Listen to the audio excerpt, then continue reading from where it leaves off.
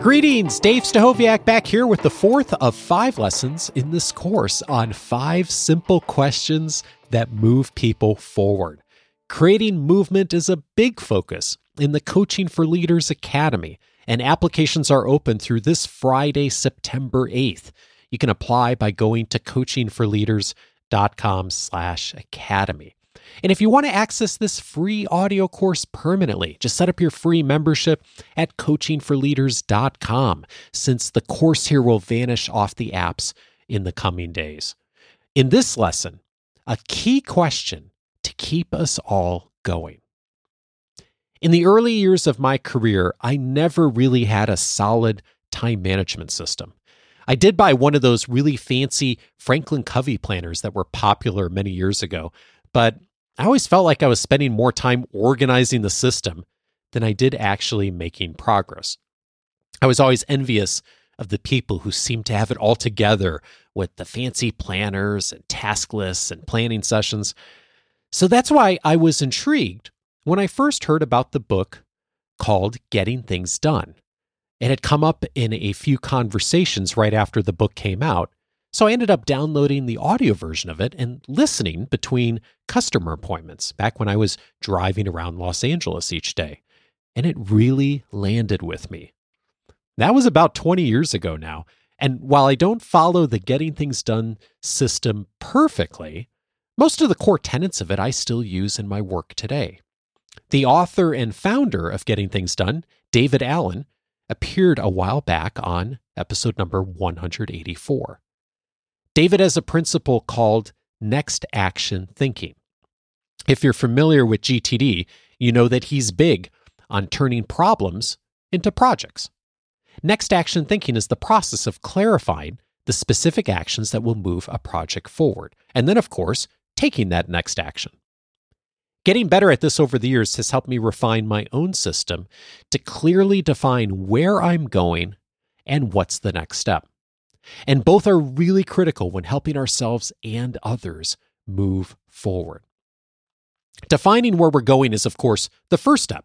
It's why I'm often asking the question, what's the outcome you want when working with our members to help them move forward? But that's not the question that I'm asking them and myself on a daily basis. This is the question that's the daily question. What's the next step? Every problem has a next step that can begin to resolve it. Sometimes that next step might be defining the problem in the first place. It might be, as I mentioned in the prior lesson, identifying the indicators to ensure you're on the right track. Or it might be setting aside time to think or taking a very specific tactical step.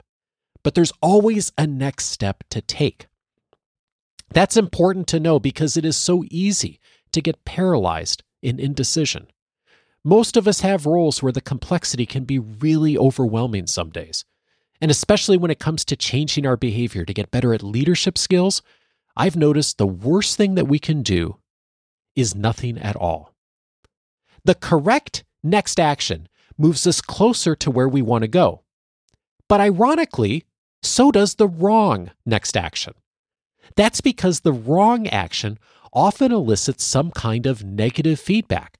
A complaint from a customer, feedback from a manager, some kind of unnecessary expenditure. But that often ends up being the best teacher.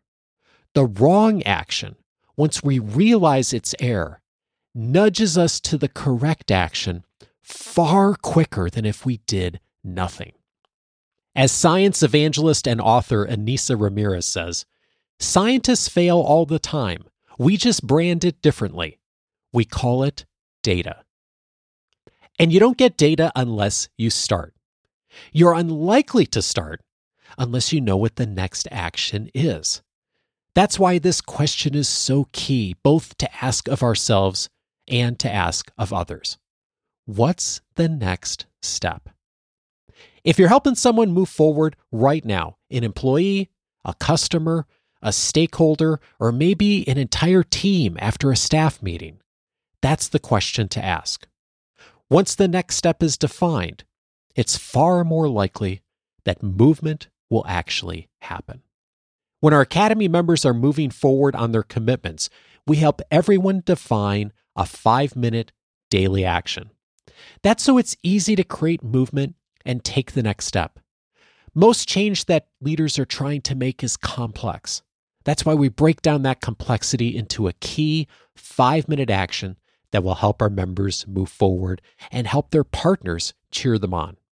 If a framework like that might help you, I'd invite you to consider applying for the Coaching for Leaders Academy. Applications are open to the Academy, and you can discover more and apply by this Friday, September 8th. Just go to coachingforleaders.com/academy. And if you want to access this audio course permanently, simply go to coachingforleaders.com and set up your free membership. In the next lesson tomorrow, the question that will help you and others get feedback to move forward.